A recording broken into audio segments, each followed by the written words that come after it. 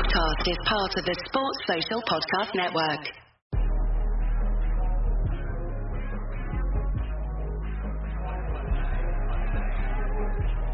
Hey guys, this is Emil Heskey, and you're listening to the guys at Hop End Fracas.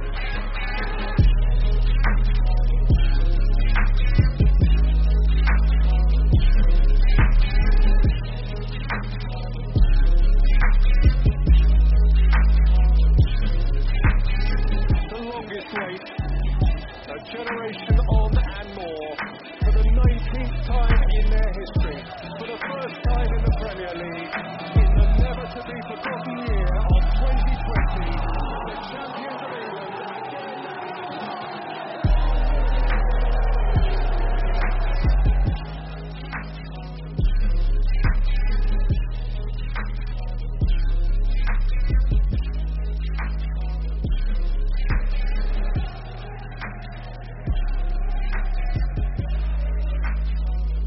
Hello and welcome to a brand new episode of Hop End Fracas. Happy to have you here. Not happy supporting this club right now, but I'm happy that you're here with us to join us in our misery. With me here today, I'm joined by Mush, Krish, and Mike. Happy to have you guys here. Hopefully we'll have Ellis join us a little bit later. Yeah, guys, what a time it is to support this Liverpool team. But before we get into the actual agenda and discussions for today, I just want to plug our socials. So if you're not already subscribed to our YouTube channel, please make sure you sign up. It is a lot of fun. We're going to have a lot of content coming from there. We're working on a lot of things behind the scenes. So make sure you're subscribed so you don't miss a thing. We have our Discord that's always running at every Premier League and Champions League live game. So please sign up to that. All of the links for these things will be in our Twitter account. So while I talk about a Twitter account, make sure you follow us. You turn your tweets on if you're super keen to hear everything we have to say in live time. And follow us on Instagram. We're posting pictures, discussions, debates all over the place. So we're taking over the world. Honestly, taking over the world. So yeah, make sure you're following us on all of your DSPs. Make sure you're following us on all of your social platforms. And yeah, without further ado, let's get into this game. Guys, a 1-0 loss against Burnley. The first, this hurts me to say because I'm always boasting about this in our post-match patrons. Our first home loss since April 2017. A run that stretches over 68 games. And we lost it to who? Burnley? Mush, help me out. You're always quite reasoned. You're always quite rational in your arguments and your discussions. Sometimes you do like to go a bit crazy. However, please tell me about the game. What on earth happened? Wait, in fact, before that, can I ask you this? Will we ever score a Premier League goal again? That's the big question, isn't it, Harold? That's the big question. I'm trying to be measured about it, but it's just become ridiculous now. I think what I do want to say in terms of voice of reason, I think a lot of the problems we're seeing are quite repetitive in terms of obviously no goals, conceding silly ones. But one thing I will say is that if you notice, and I'm guessing it's evident on our heat maps as well, is that we're playing further up the pitch each game within this bad run. And what I think makes that a positive at least is that whereas against Southampton, against Newcastle, we were pulling our hair out at the fact that we weren't even creating openings. What we're seeing now is that we're just breaking down in the final third. That final pass or that final sharp decision to lead to a goal, we just can't seem to create that at the moment. So I do have a bit more hope. We were really frustrated, I think, all of us who watched the game, in the sense of the deliveries were so bad, or little things like a good touch or a good layoff that creates the goal scoring opportunity. Those were the things that were missing. But what I was really happy with is how quickly we moved it through midfield. I felt like we spent the whole game playing in Burnley's third of the pitch, not even just in the attacking half. So there were positives. We're nearly there. I think we're nearly there in terms of seeing some form of sustainable Liverpool form and patterns of play. Okay, cool. All right. So I feel a bit better about myself. I feel a little bit better. Mike, our politician of the podcast. Happy to have you here as always. Just touching on from what Mush said, are you also a little bit more optimistic? Are you feeling a little bit better? Try not to include the result from Manchester United because we will get into that. We'll get into that the FA Cup display. But before we saw the display on Sunday, what were your feelings about the performance? Are you feeling a little bit better? Are you feeling worse? What's going on? I guess with the Burnley game, I did feel a similar level of optimism to Mush, just because we did play quite well. Matip and Thiago helped us do that a lot. And I think the problem with the Burnley game was the quality in the final third. So often the problem has been we struggled to get into the final third consistently. But the problem in the Burnley game was just the quality in the final third. And I think if anyone epitomised that, it was Trent Alexander-Arnold, who I think he puts in the most crosses he's put in the Premier League game before. And actually Tom Worrell and Michael Cox wrote a really good piece on Trent's form for The Athletic.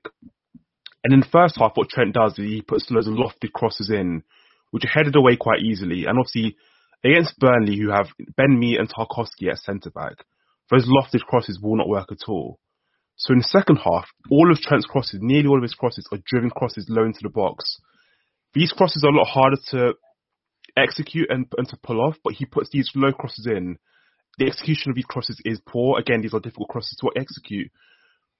But the approach was slightly better in the second half. Like, those are slight bits of encouragement. But I just think it was a lack of quality in the final third. And also, because we've been on this bad run, the players let small things get into their heads. So the way they react to like small things now is different to the way they would react to small things like if we're on a good run of form. So Salah comes off the bench and has a shot straight away.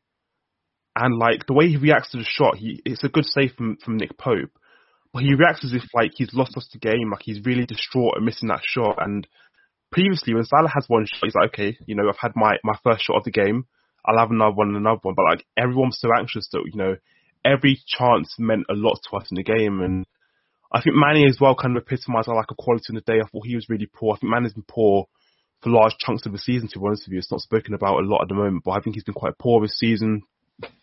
And yeah, for me, again, we're going to go to the United game at some point, but there were some small signs of encouragement just because we were able to sustain the pressure.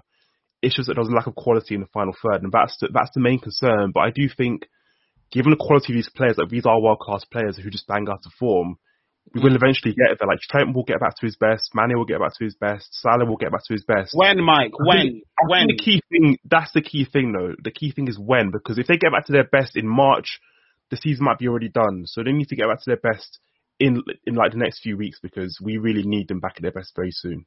Mike, can I ask you a question? Out of the players you've just said, which two or three do you think are closer to come? And this is to all of you, really. Which ones do you guys think are closer to coming back to their best? And who do you think is far away from being at their best? I've been worried about Mane because this season, I just don't think he's performed that well this season, to be honest with you. Like, he's had like the one-off games where he's performed well. So I think of Chelsea. I think of Everton, he was quite good that day. I can't think of like a string of 4 or 5 performances in a row where Mane's played well. So I think he's probably the one that I think is furthest away. I think his quality on the ball in terms of passing in the final third has been quite poor. First touch as well. Terrible. First touch has been quite poor. So he's a bit of a concern. I think Bobby and Salah are probably a bit closer than Mane. Trent, to be fair, shows some encouraging signs on against United, but again, he still looks far away. So I would definitely say, out of the front 5 or 6 players that we have, probably Bobby and Salah. Like I don't really see enough from the rest to suggest they're anywhere near their best or going to approach their best form anytime soon. Yeah, it is some. There does need to be a little bit of an inquest as to what exactly has gone wrong. That's a very funny comment there from Fahi. There is a bit of there does need to be an inquest there coming on from this really massive downturn in form. I do think it's a combination of things. However, I did start off by when I did ask Mush, will we ever score again? We have gone 4 Premier League games without scoring a goal. That is the first time we've done that since the 1999-2000 season. That is worrying. Origi had a chance against Burnley where he was clean through on goal. But I want to ask you, Krish, is he to blame for this loss? If he scores that, do we go on and win it? What do you think? you know me, Harold. You know I don't like to kind of lay my hopes on what could have been, what ifs. I mean, there's no point at the time it was in the game. If Origi scores that chance, they probably get the encouragement. It gives everyone that massive lift they need to push on to the next level, especially with it being on the stroke of half time. And I think with him missing the chance, the collective heads went straight afterwards. Because I love using this word. A kerfuffle ensued quite quickly afterwards. So it would have been a massive pivotal moment in the game. But I mean, I can't blame Divock Origi for that. I mean, yes, he should have scored, but ultimately, we were playing a Burnley team that had only scored 8 or 9 goals for the entire season. We had a lot of the ball the first 30 minutes. They were fantastic, and in all honesty, they just didn't capitalise, and they just didn't show any encouraging signs of breaking down a Burnley team that just came in to sit deep and absorb all the pressure. So it's a team loss at the end of the day, but you can't help but look at that Divock Origi chance and sometimes you think, wow, what would have been to turn around the form. Yeah, it did just feel like that. And it did feel like even if we played another, 90, 180 minutes of football, we were never going to score a goal. It just didn't look like it was going to happen, no matter how long we would have played. But, Els, I do want to come to you. There has been I haven't introduced you. Welcome, Ellis. Welcome. How are you? I'm well, sir. I'm well, thank you. How are you? Yes, not too bad either. Not too bad either. Thank you very much. Happy to have you here. So yeah, I was just going to ask you. We did get a question in from one of our listeners, Anik. He asked us. We gave Burnley their first penalty of the entire season. probably the only penalty they will ever get this season from how little movement they make into the box. But who was at fault, do you think, for the goal that we did concede? Because we have conceded for the first time in about, I don't know, like for a few games at least. Who's at fault for the goal, he asked. He said, is it Thiago? Was it Fabinho? Was it Alisson? Krish, I'll come back to you, mate. I know you said that you're not really one to blame a certain person or to pin a chance down to someone. But who do you think was at fault for that goal or the penalty rather, that we did concede? Was it Thiago? Was it Fabinho? Was it Alisson? I feel like you can make a strong case for every single one of them, in all honesty.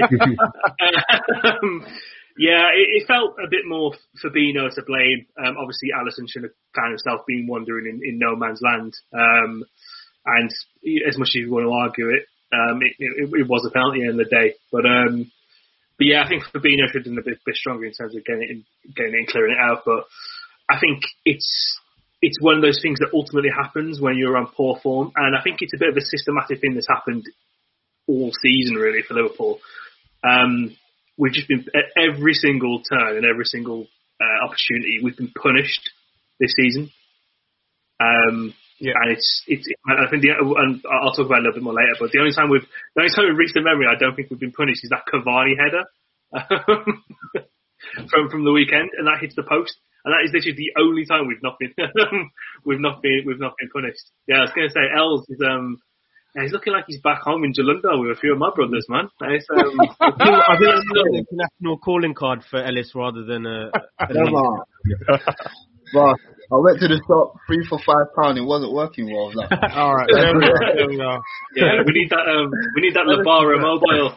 So we'll start off today with some reason to give me a little bit of hope, saying that we're playing a bit closer to goal. We're looking like we have a bit more of an attacking onus about us, like we actually are going to score. What needs to change from here?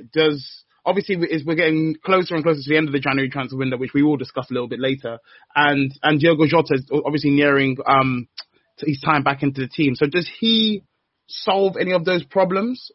I would actually say my proposed solution would be a different one. Reason being is that in the kind of season we're having, teams are playing very deep at the moment, and the kind of passing, the through balls that Thiago has, the long clipped balls that Thiago has, they're not the kind of passes where there's room to actually play in behind defences.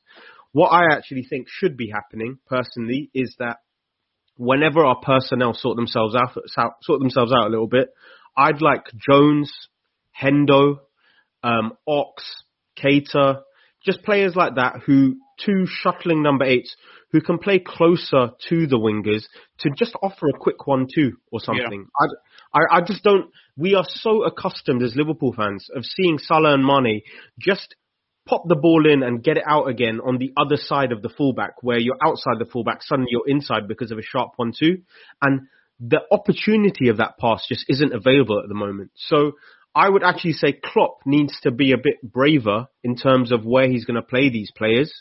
And we're going to have to accept the fact that we don't have our senior centre-backs playing and actually play with a bit more bravery further up the pitch, because a lack of centre-back shouldn't be having the level of effect it's having on our attacking as it is now. Can I interject about Thiago? Yeah, just because I have a point here. So I'm in two minds about whether you play him as a 6 or an 8. That's because of our build-up play. So I think the goal we score actually against United, we'll come to the United game a bit later, but that's an example of what Thiago offers you. So gets the ball and he plays it through the lines to Gini, and Gini plays it to Firmino, who then plays it to Salah, but he moves the ball quickly, and Thiago's the one that instigates that move in terms of playing the ball quickly through the lines. And I do think he's the sort of player that really, escalates our build-up play in that kind of mid-third, in the first phase of the build-up play. And I think Henderson, when he plays there, he's played there and done an admirable job before, and so is Fabinho, but obviously Firmino's probably the best in that position. But like Thiago, like in terms of building play from that position, I think he's the best in the world. The problem is you want him to be the one receiving the passes that he's playing. So hopefully we can get Naby Keita in the team at some point, so he can be on the receiving end of his passes. I think Naby Keita, again, he's someone that we know he's injury prone, but when he's fit... Mike, sorry, just to interject there, I would also like to marry Laurie Harvey, bro. But, certain things are just not going to happen. I know. Listen, Naby... But we do know, like, if Naby was receiving some of the passes that Gini was receiving, as from Thiago, there'll be a lot more quality, I think, in the final third, in between the lines and the pockets. And I do think that if Thiago is to remain as a 6, I would love like someone like Keita to be ahead of him. But I just generally think that Henderson should play 6 now, because if you look at the United game, like Thiago running towards his own goal was an absolute myth.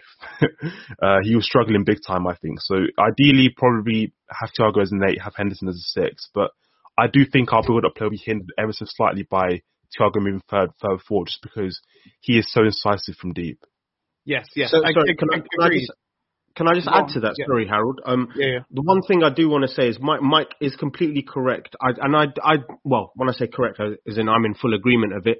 Two main reasons. First thing is that the further up you play a player, the less likely they are to see the ball, and it's harder to get the ball to them. Mm-hmm. So Thiago is the kind of player you want him to have the ball deep, because he has full vision of the pitch and has more areas to hit if he picks the ball up from deep. And the other big thing, because obviously we know that rival fans are really equating our results to Thiago's presence on the pitch. That's obviously, and that's natural. It's going to happen because of agendas and whatnot. But what's really frustrating is that Thiago plays lots of good passes, but Thiago is the kind of player whose role and quality is only appreciated if the outcome of these passes is a goal-scoring opportunity or a goal. So it's almost like he won't get the credit until we start turning our results around, whereas someone like Mane or Salah, they can cover up a terrible performance or a team performance by scoring a goal, whereas he's more intrinsic to each result, will probably be heavily affected by Thiago because of the quality he provided in general play.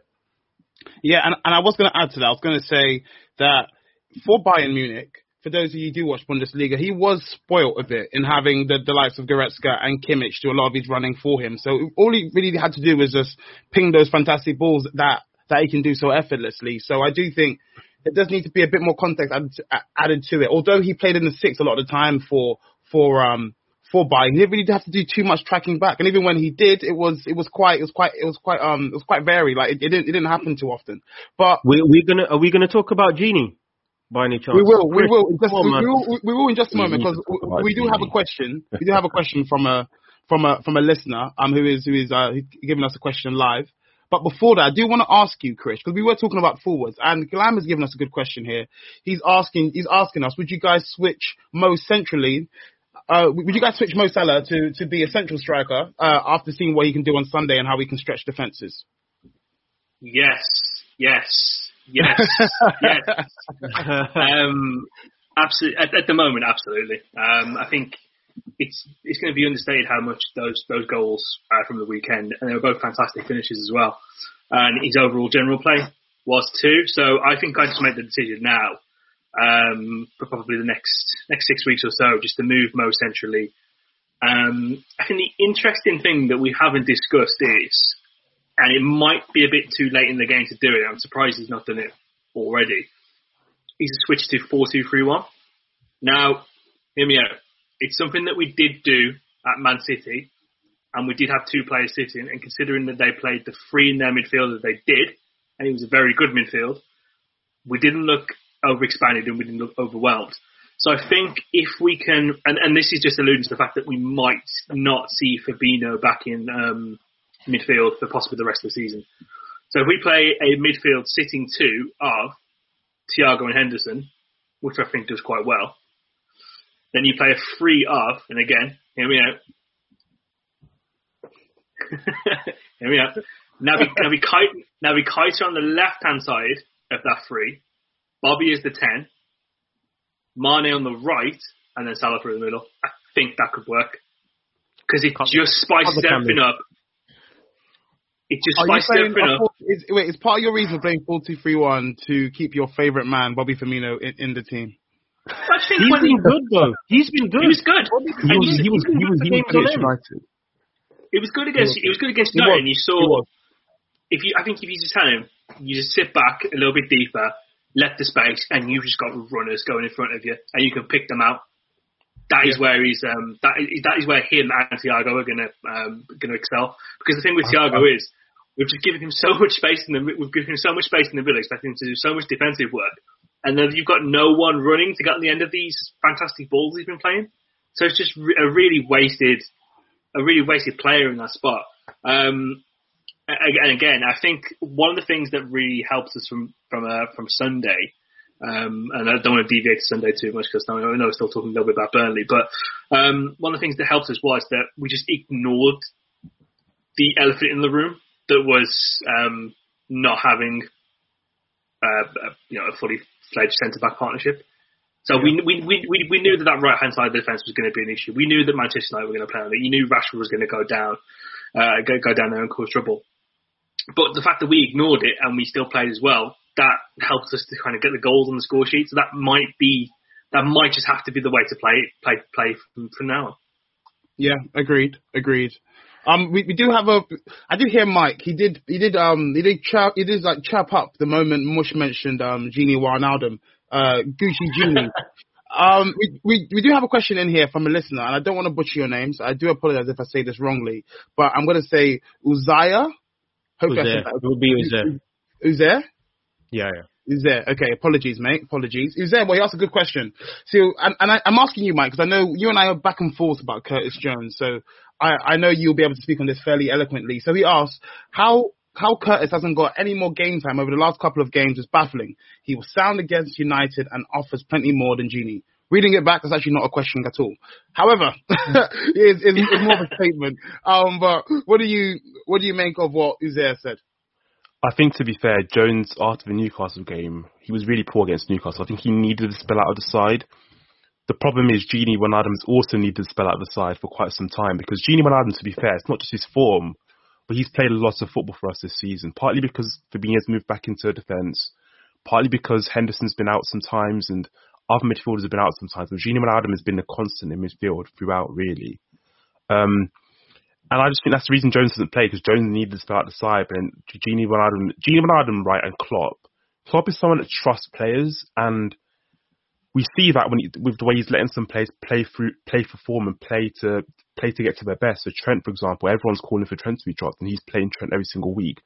And I think Gini Wijnaldum is another one of his players. He played 35 league games last season, the most of any midfielder. And again, he's on course to be the midfielder that starts the most games this season. So he is someone that Klopp depends on. And I do think part of the reason he plays a lot of minutes is because Jones, again, when he played against Newcastle, was quite poor. And I think the problem for Jones is that he was playing within himself, and he has played within himself at times, and he's coming to the side. And what you want from Jones is for Jones to be expressive and to show his quality on the ball in the final third. And I think he's done anything but that. And I think with Gini, Klopp knows what he gets from Gini. Unfortunately, Gini hasn't performed anywhere near the standard we know he can. But yeah, I guess I think that's the reason Gini has played. Listen, I think Gini needs a spell out of the side myself. Ideally, it wouldn't even be for Jones for me. I think Keita, I hate going on about him because he's injured at the moment, but I think Keita would be the perfect man to bring into the side right now just because of his quality in the final third. And I think Keita, to be fair to him, does a lot of the things that Klopp wants from a midfielder. He intercepts the ball while he covers space quite well. And in the final third, he's very incisive and he can play some clever passes. So I wouldn't even be looking to bring Jones in, but I would say Jones did impress me a lot against United on the weekend. So maybe he's back to his best. Maybe he's going to put in a few more good performances. But I do think Jones hasn't played simply because he needed a spell out of the side. I think his form did dip over Christmas just as the side's form dipped, his form also dipped. And as a young player, we speak about protecting young players. He needed protection at the time, and I think Klopp's actually been quite clever in his management of Curtis Jones. Yes, I do have to echo that point. And I do feel like he was playing within himself, and that was something that we did speak on. And what we loved about him is that he was quite expressive when he was on form. So I do agree with you. He was right. Both of them were right to have been dropped in that period. The only thing is Gini wasn't, because like you said, Gini's way more trustworthy for Klopp as yet. But yeah, we will move on from the whole Burnley game. We will move on from that. We did have another game in the past week. It was against Manchester United, where we did see ourselves out with a 3-2 loss. We did exit in the fourth round. Guys, Klopp has been in charge of us for 6 rounds, so 6 FA Cup records as such. And it's not pleasant viewing. Let me just give you a quick rundown since 2016, our record in the FA Cup. So, 2016, a 2-1 loss to West Ham, 4th round exit. 2017, a 2-1 loss to Wolves, 4th round exit. 2018, a 3-2 loss to West Brom, 4th round exit. 2019, a 2-1 loss to Wolves, 3rd round exit. 2020, a 2-0 loss to Chelsea, 5th round exit. And obviously on Sunday, we saw 2021, a 3-2 loss to Manchester United and another 4th round exit. Those are 6 times in succession where we haven't yet made it to the quarterfinals, or as some people like to call it, the 6th round of the FA Cup. Mush, is this worrying? I mean, look, this is where we hit a kind of weird wall where your views as a fan are very different to the views of the club or the player. So what can we really say? As fans, we want to do well in everything. We want to prioritize everything, but we don't manage squads. We're not in charge of conditioning and all of these different things. So it's I mean, Fahi's just said that it's the Corona Cup, so he doesn't care. We don't care about that competition. You don't care about that League Cup. If he won those competitions, he'd probably pissing him. That's how much he cares about it. I know, but the point is that we were having a chat in the afternoon actually about kind of our approach to these things, and I think when you can't guarantee a good league season every year, and we said that Chelsea have this mentality of like, even when we're having a terrible season, if you can get a cup at the end of it, you kind of mask how tough it's been domestically. Whereas because we don't have anything going on in the cups, whatever's going on in the league is always glaring for us. So yeah, there's no hiding. The club strategy is obvious, where it's the big boy competitions. But when the big boy competitions aren't going well, you just have to look and watch other teams get far in cup competitions where we could probably go miles into. Yes, it is. I think even the most Yadar fan or the most Yadar following, so the likes of David and his brother Anik would even they would even struggle to say. They would struggle to say that this record of the last 6 years is anything above decent. Well, not even decent. It is anything above poor, as we say. It's been woeful. There's no doubt about it. However, let's take out the necessary, like the whole deep dive over the whole FA Cup run in the last few years. Let's talk about the actual Manchester United game in itself. So we have alluded to it a few times in discussion so far, Krish, and we could see a clear difference in how we played. We scored some goals. I couldn't believe it. I had tears in my eyes. We scored 2 goals in the game. We actually looked like a decent side. We actually looked like we remembered how to play football. But yeah, it was a 3-2 loss, but I do feel like there were positives. Do you agree? Yeah, completely. I mean, end of the day, we want to win games of football. as much as I can say, I don't really care about the FA Cup, or as it will be called in 5 years' time, the Ryanair Cup. It's a game against Manchester United, and I want to win games in football against Manchester United. But yeah, I mean, it was nice to see score a goal. I was sitting there thinking, oh, bloody hell, we're for a treat here, aren't we? I know, right? But I mean, there are definitely positives to take from it. We looked a lot more fluid in attack. You saw players get a little bit more of their confidence back. I think Mohamed Salah for a start was dangerous in the period. He probably should have got a hat-trick. Bobby Firmino gets 2 assists, looked really good in certain spells. James Milner I thought was absolutely fantastic throughout the game. Considering he's 70 years old, it's nice to know that we're still taking care of the pensioners, not only giving them vaccines, apparently keep making them stronger by the look of that. And yeah, but I mean, and Trent as well. Trent came into his own a little bit towards the second half as well. You see him getting a little bit more confidence. But there are also some negatives we do have to take from that too. The centre back pairing, I thought Fabinho probably wasn't at his best in the game. Thiago and Gini weren't great. Again, I think you saw the whole Thiago playing in the 6. Just how he doesn't work, like I believe Mush said it earlier on, without runners in front of him. And Gini looked like he was just, I don't know if it was a combination of he was knackered or he was just kind of like, it's a cup game, I'm just getting 60 minutes, I'm going to do my best Ndombele impression and I'll be off. So yeah, in the comments it said that Gini's head is currently in Catalonia. Nonsense. Well, they ain't got no money, so he can have his head in Catalonia. You can probably buy the club for his next sign-on fee. It was like when Vince McMahon brought WCW. I brought my competition. But yeah, there are negatives to take from the game, of course, because you lost and you didn't win. But ultimately, how we look at it, I think Klopp and the coaching team took it as a little bit of a free hit. Just try a few things out, to not be as conservative. Credit Karma has always been there to help you make better financial decisions. And now they want to help you even more. With the Credit Karma Money Spend account, you can be rewarded for good money habits. Credit Karma Money is a brand new checking account where you can win cash reimbursements for making purchases. Just pay with your debit card, and if you win, you'll be notified on the spot, and your Instant Karma cash will be added back to your spend account. Open your FDIC-insured spend account for free. There's no minimum balance requirements, no overdraft fees, and free withdrawals from a network of over 50,000 ATMs. And when you make a purchase between June 8th and June 30th, you'll automatically be entered to win $1 million. Right now, visit creditkarma.com/winmoney to open your free account and start winning instant karma. Go to creditkarma.com/winmoney to sign up for free and start winning. That's creditkarma.com/winmoney.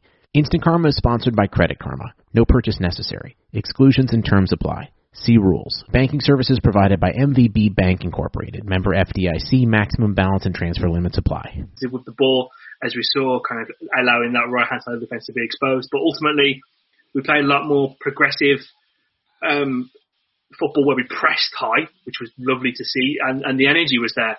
And I'm sick of fucking saying it now. I'm hoping that game was the turning point for the rest of the season. Yes. We do have to hope for that. We do. Mush, as Christian said, we do. There were some positives to take out of that game, but I do want to ask you, because you gave a quite a detailed analysis of exactly what went wrong against Burnley and over the last few games, and you also did a really good job on our Sunday pods on the main pod a few weeks ago. So I want to ask you, mate, yes, what was different on Sunday that you haven't seen since even Newcastle, where we actually create opportunities? Obviously, they weren't taken, hence the 0-0 draw, or the Palace game just before that, the 7-0. So what was different on Sunday for you? In a positive sense? In a positive sense, yeah. Why did we score goals, essentially? What was different? I think Chris hit the nail on the head. I think one massive thing about this Gegenpress methodology that we apparently represent, although we haven't seen it in so long. One thing about it is that you can only press and win the ball if you react quickly and your opponent is caught off guard. And too often when we plan on pressing someone or, trying to create a pressing trap, our opposition has seen it coming so much. It has been probably a month since we won a pressing opportunity and actually went on the counter attack. And it was so good to see Firmino, which he used to be a specialist at, creep in behind a Pogba or a McTominay and clip the ball. Yeah. Or someone like Thiago, Pogba turns on the ball, smack, straight into him, and we're on the counter-attack. We have not had that explosiveness and sharpness to actually win the ball like that. And I think the more we start seeing that again, it's almost like one of those where you need to do it, and once it comes off, you believe in it and you do it again. So what I'm hoping is that we get that, how can I describe it? Just that enjoyment of winning the ball again, because then you kind of buy into it. And then what I would hope is that, and this was what you were saying, Harold, about speaking about it in detail. The best thing and the reason why Klopp employs gegenpress is if you win the ball high up the pitch, then naturally you will find players high up the pitch also. It's not like they're jogging there or making their way there. Suddenly we've got a numbers advantage. When Bobby put Mo through, we were 3-on-2. When was the last time Liverpool were 3-on-2? So there are so many positives from just going back to the methods that made us successful in the first place. So I just hope we continue to do that. Yeah, and we usually are 3-on-2 in certain situations, but Gini gets the ball in the edge of the box and just goes. Mate, do you remember the one on the right where Gini just had to roll it into Salah's pass, and then he just kicked it straight against Pogba, and it just went off for a throw? And literally the whole team looked at Gini like it was harder to get that pass wrong than right. Yeah. Anyway, I don't want to waste my energy on Gini right now, and believe me. Yeah, I think, you know what, in basketball they call it like points in transition, right? So yeah, exactly. And that is something that we've always been really good at. And then in basketball, I'm trying to make the correlation here. So in basketball, they call something called like a half-court offense, where you basically camped in the opposition's half as such, and you're trying to make a play. And that's what we've been trying to do for the last God knows how many games. So because teams don't really attack us in this low block, we don't really have much opportunities for plays in transition like we normally thrive in. And so because of that, when we do now have the ball, we're just struggling to create anything, whereas normally we'd get like a breakthrough on transition and we'd be able to actually make some impact. So hopefully that goes some way. Harold, there's a massive thing in football about you're more dangerous going into a space than waiting in a space. And I think Liverpool have been experts at exploiting that, and we need to just continue to do that. Right. Cool. Yeah, no, agreed. I absolutely. Mike, I do want to come to you. I saw something in the last couple of games I haven't seen in a while, and you spoke really well on it when we were speaking about Trent not too long ago in a post-match Patreon podcast that we had. And you're speaking about Trent and the variation of his play. I saw him hit a crossfield ball for the first time in about 2 months, and I almost cried. I was like, where has this gone? Don't you remember all those clips we had on Twitter last season of those crossfield balls from Robbo to Trent, from Trent to Robbo, and so on and so forth? We haven't even seen that in so long. We're not trying to drag anyone out of position, but that changed on Sunday.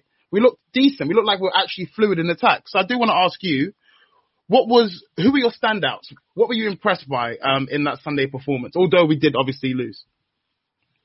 I was impressed by the approach, to be honest with you. So I thought we were a lot more aggressive than we have been in previous weeks. I think in previous weeks there's been a caution to our play, both when we have the ball and both in terms of how we approach games.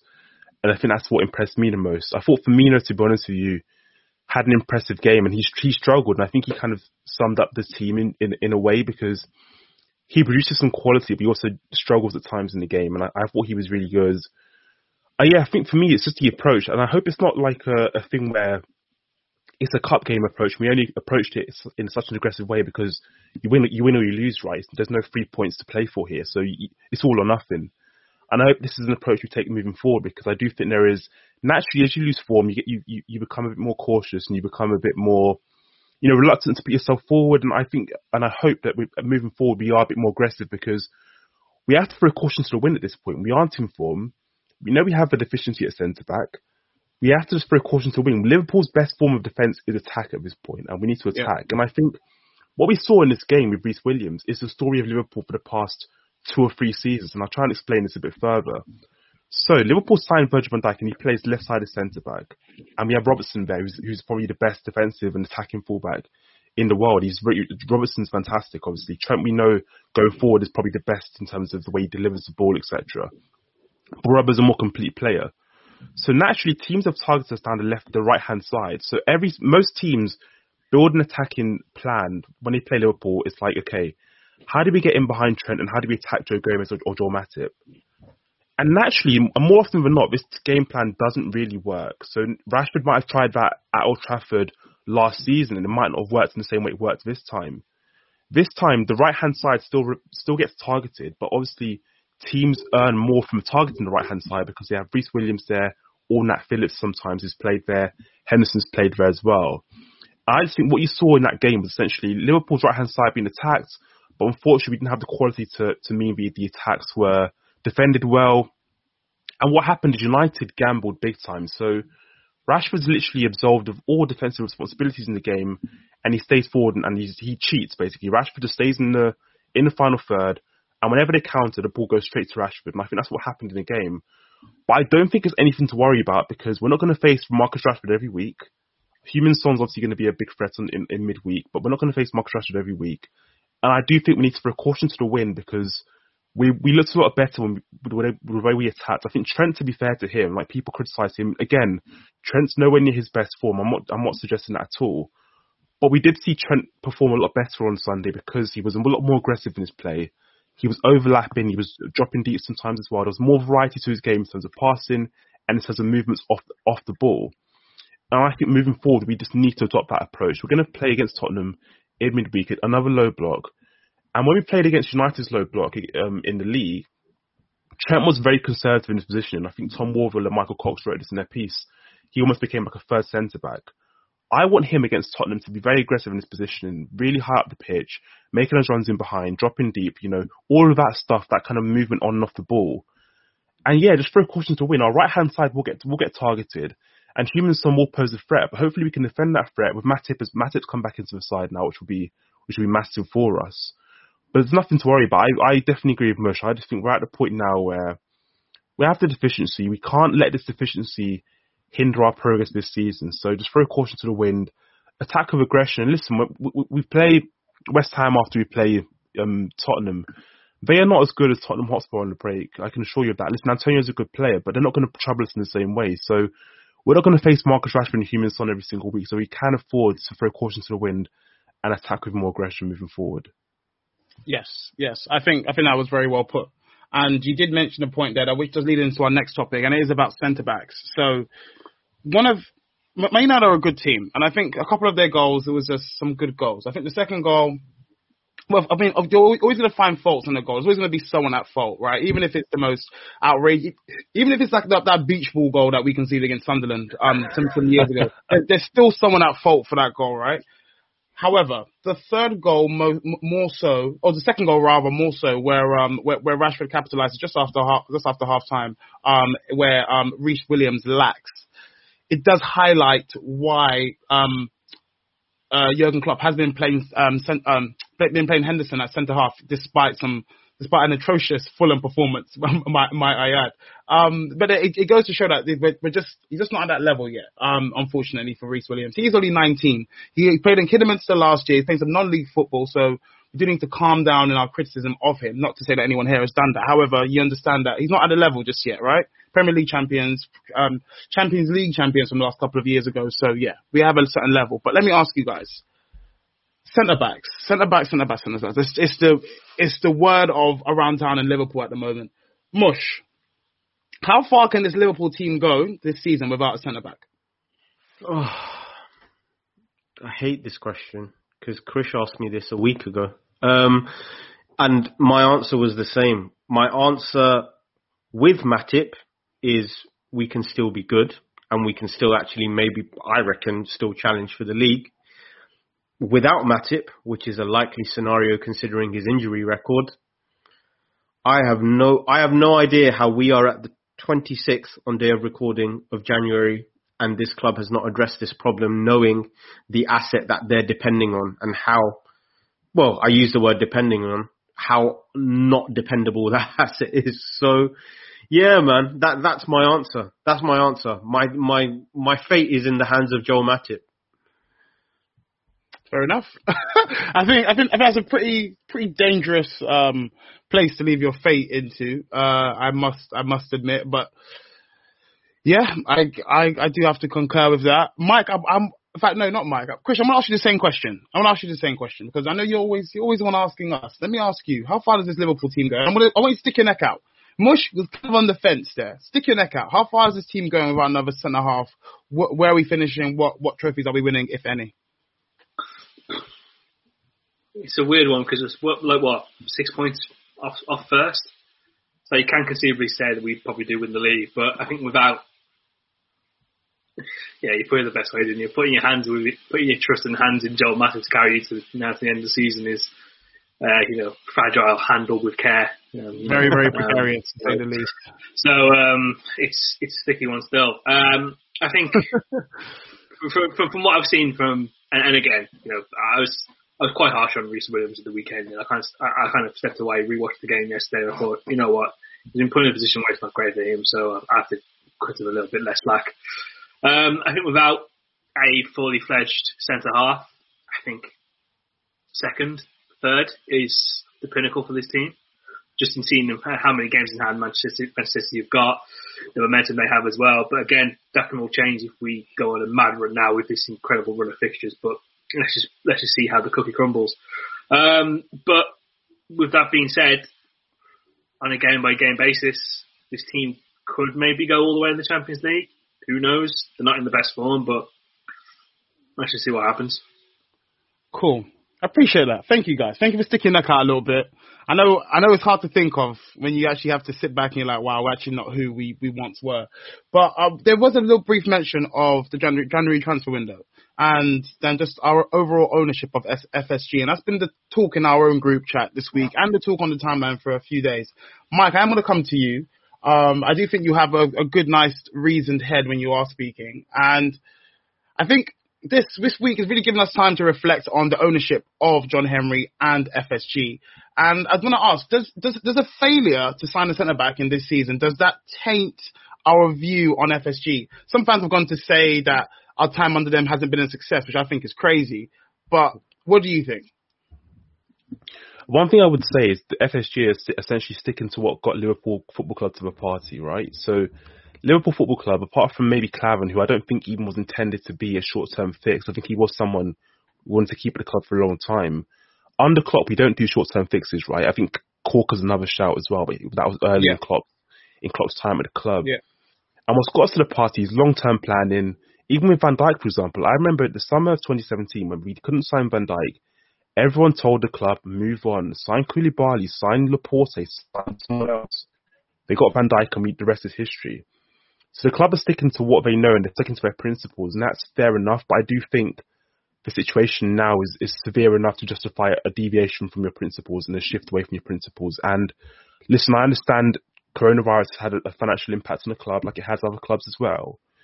But I think the failure to sign a centre-back could have more severe financial implications for the club, because I think, and to answer your question you posed to Mush and Krish, I think if we don't sign a centre-back, we could potentially finish outside the top four, just because we can't rely on Joel Matip, and Joel Matip is simply not a player that we can rely on in terms of robustness, in terms of availability.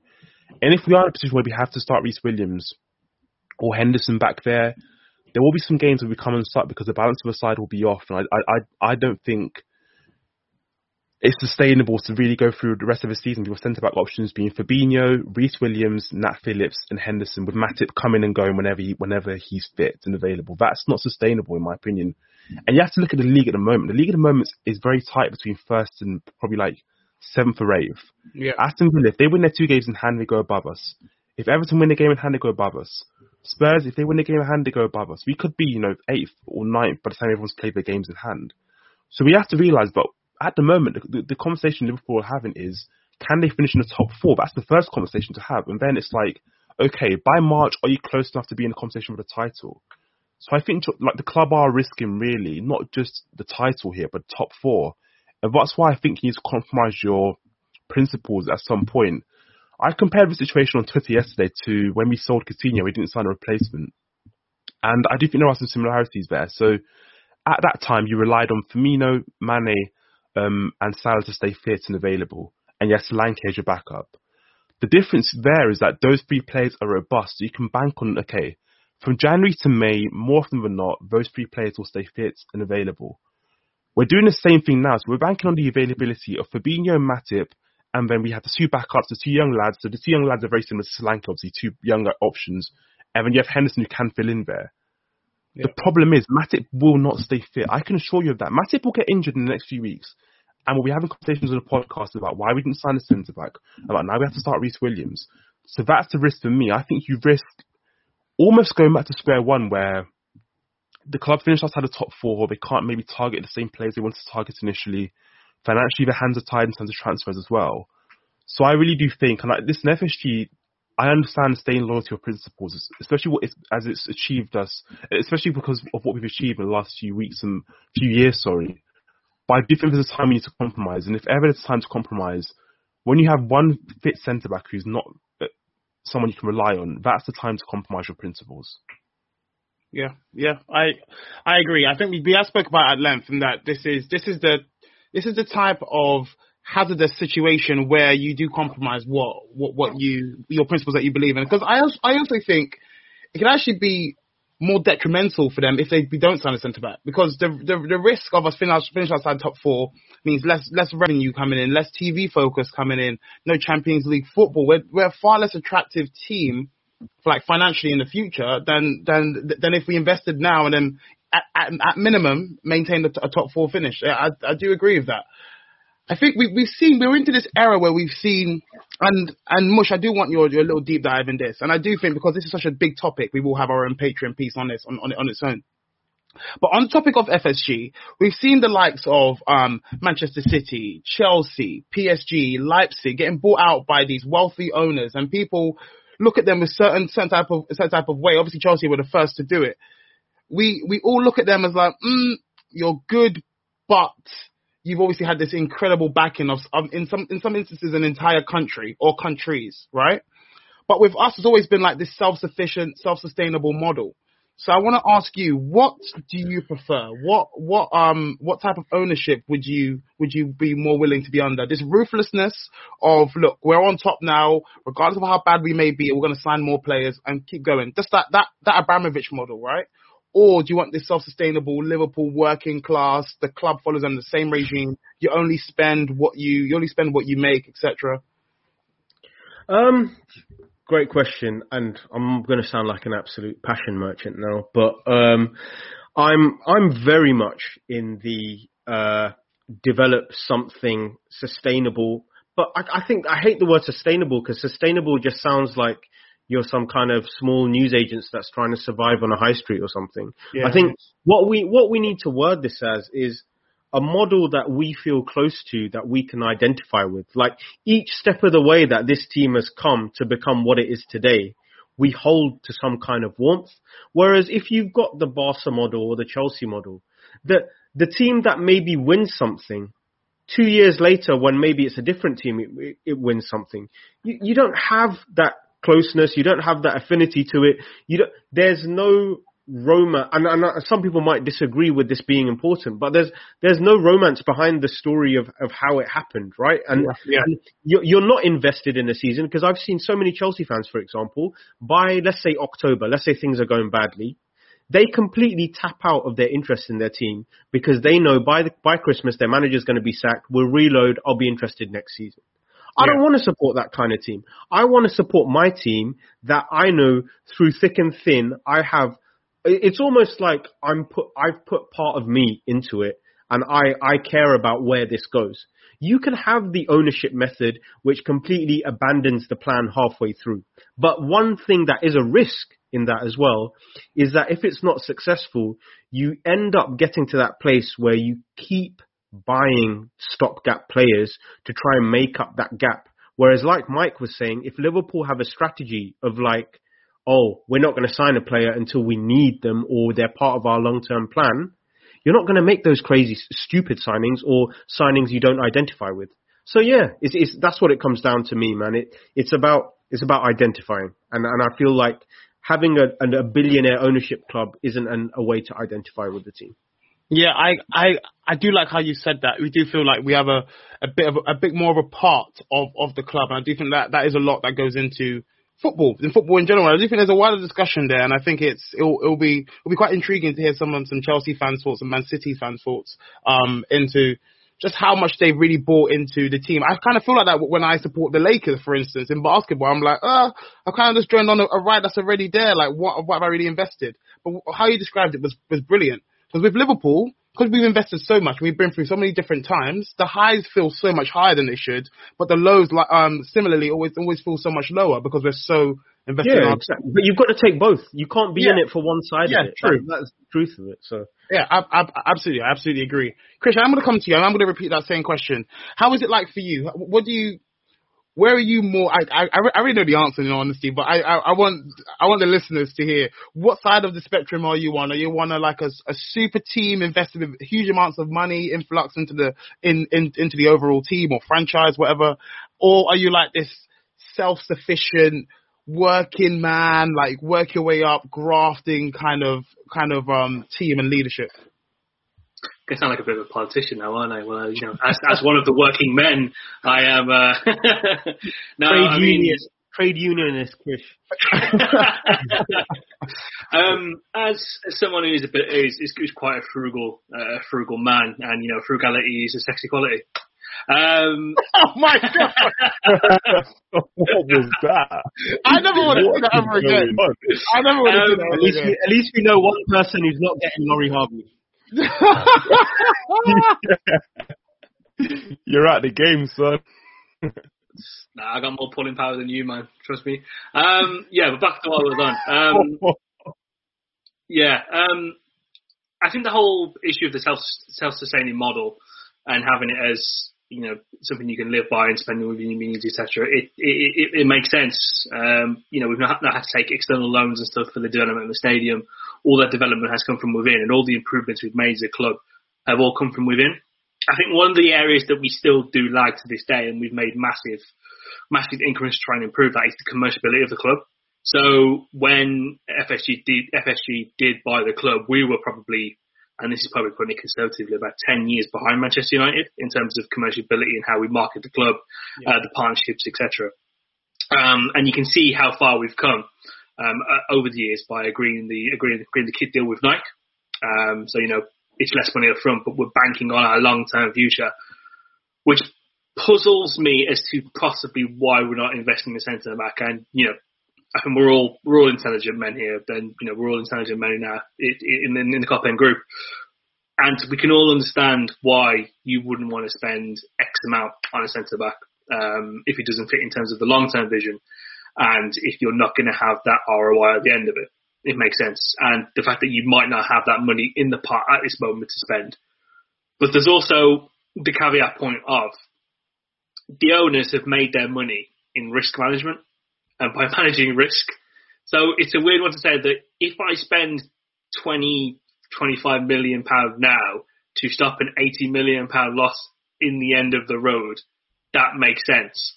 But it's weird. And I do like the model that we have with the club. I'm on board for the ride. I don't think FSG have been terrible owners by any sense of the word. I think they've done a real good job across the year, with some hiccups across the way. And in any business, in any industry, you're going to have those communication issues, and you're going to have those things that don't sit well with most people at the end of the day too. And I think they've done a really good job. In terms of the super team point, I mean, hey, it looks fantastic on paper. But then I think if you ask some PSG fans and say, how do you feel about your owners? They'd probably say, well, we've not won a Champions League, have we? So it's all really been for naught. We spent the better part of nearly over £1 billion trying to build this machine and this model to win a Champions League, and we've come so close to the summit, and we've not actually done it. So it is a strange one. But look, I think ultimately we do need to buy a centre back. It's been blatantly obvious ever since Virgil van Dijk went down, let alone Joe Gomez. And we know for sure that the club had conversations in regards to Ozan Kabak. That was confirmed to me by a journalist, and it was reported by James Pearce as well. And look, the Sven Botman rumours didn't just come out of thin air. They didn't just intensify as a result. They've taken a look at these players, and there also is the flip side, is that Michael Edwards is a guy who has a list, and we know how the club look at players. There's going to be categories. So anyone expecting us to sign anyone in category A, the high end, the Yuppie McConnells, the Konates, the David Alabas, we all knew that was not going to happen for anyone. No one has that cash lying around, first and foremost. But in terms of the category B, the Lovren replacement, that fourth centre-back which we needed at the beginning of the season, and, myself, Mike, Farouk, Fahy, and even Joe, he put it in his own special way, but he did say it. We all said that we need to replace centre-back at the beginning of the season, and ultimately we didn't do that. We took a risk and we gambled, which kind of culminates into this point in the fact that the risk management and how they've made their money and how they've managed the club don't fall on the sword that you unite yourself with. So just go out there and just buy a centre-back, man. I know it's still late in the day, but just go and do it, man. We need this. I need this. Everything's shit at the moment. Everything's really shit. And the one that would cheer us all up whilst we're stuck in that fucking house would be a nice centre-back to come in the club and just give one an actual lift. And then give it to the players as well, knowing they've got this guy. He might not be a Colossus of a man. He might be 5'10", but he could be bloody good. It might just give a lift to everyone in the club and just say, this guy's got our back and we're going to go out there and score a shitload of goals and win. So yeah. I put it in my own special way though as well. No. That was brilliant, mate. That was excellent. And I obviously echo all of your thoughts. And I am more of a man who does prefer that built up model. Like, you just feel way more involved. You feel like you're a part of the team. You feel like you're a part of the overall company, the business. That you, even without actually having shares in it, you feel like you do. You feel like your success is their success. So yeah, I agree with you for sure. And yeah, we do need Sanders at the back. We've been saying it for weeks and weeks. Some people for months. But yeah, anyway, I am going to stop it there. I do feel like we could have gone for longer. However, we're going to save that last topic. I do think there's more to be said on that. We'll save that for a Patreon exclusive. So please sign up to our Patreon. If you're not already, you can find out about that at patreon.com/CopHenFracas. And you find out all about what we've done before, all of our post-match podcasts, all of our competitions that we have running for Patreon-only members as well. So there's a lot to look forward to. But I'm just going to leave you on this. There's some food for thought. So Liverpool go away to Spurs. They were at home against West Ham, away at home to Brighton, at home to Man City, and away to Leicester. So in those fixtures, there are key games I'd say are away to Spurs, at home to City, and away to Leicester City. Mate, we haven't won in ages. They're all key games, man. Are you crazy? Yes, they are. Much. But hear me out. I just want to leave the listeners with this thought. So we have seen our team not do so well against the lower sides in our league, the teams that like to sit back and play. If there's ever a team that we actually want to come up against, and in Klopp's time, he's done well against the better teams. I think this is a good. I'm gonna speak conversely. I'm gonna say this is a good period for us, and it's a good period that the fact that we're playing these tougher sides, because it forces us to actually play some football. So, and even if worse comes to where, we'll be able to see what this Liverpool team are really made of, and let that be that, man. But anyway, I'm just trying to give a bit of positivity to end it on. Mush, I know you're not happy. You know what, Harold? That's such a good point, because all these teams that we've got coming up, bar Spurs, we want the season to get there. All of these teams play a really decent brand of football, and I'm including West Ham in that, because I'm really impressed with what they've done this season. So it's going to be interesting to see how we navigate these games. And look, if we came out with 13 points, God willing, to the various gods that I worship. If we come away with 13 points from that, mate, I don't know. The hair might go. It might have to go. Excellent. Well, I do want to thank you guys for coming on. Mush, Mike, and Chris, thank you very much for joining me. All of you guys for listening. Later on, whatever time of the week it is on your various DSPs, thank you so much. And we will see you this time next week on CopHenFracas. Take it easy. Goodbye.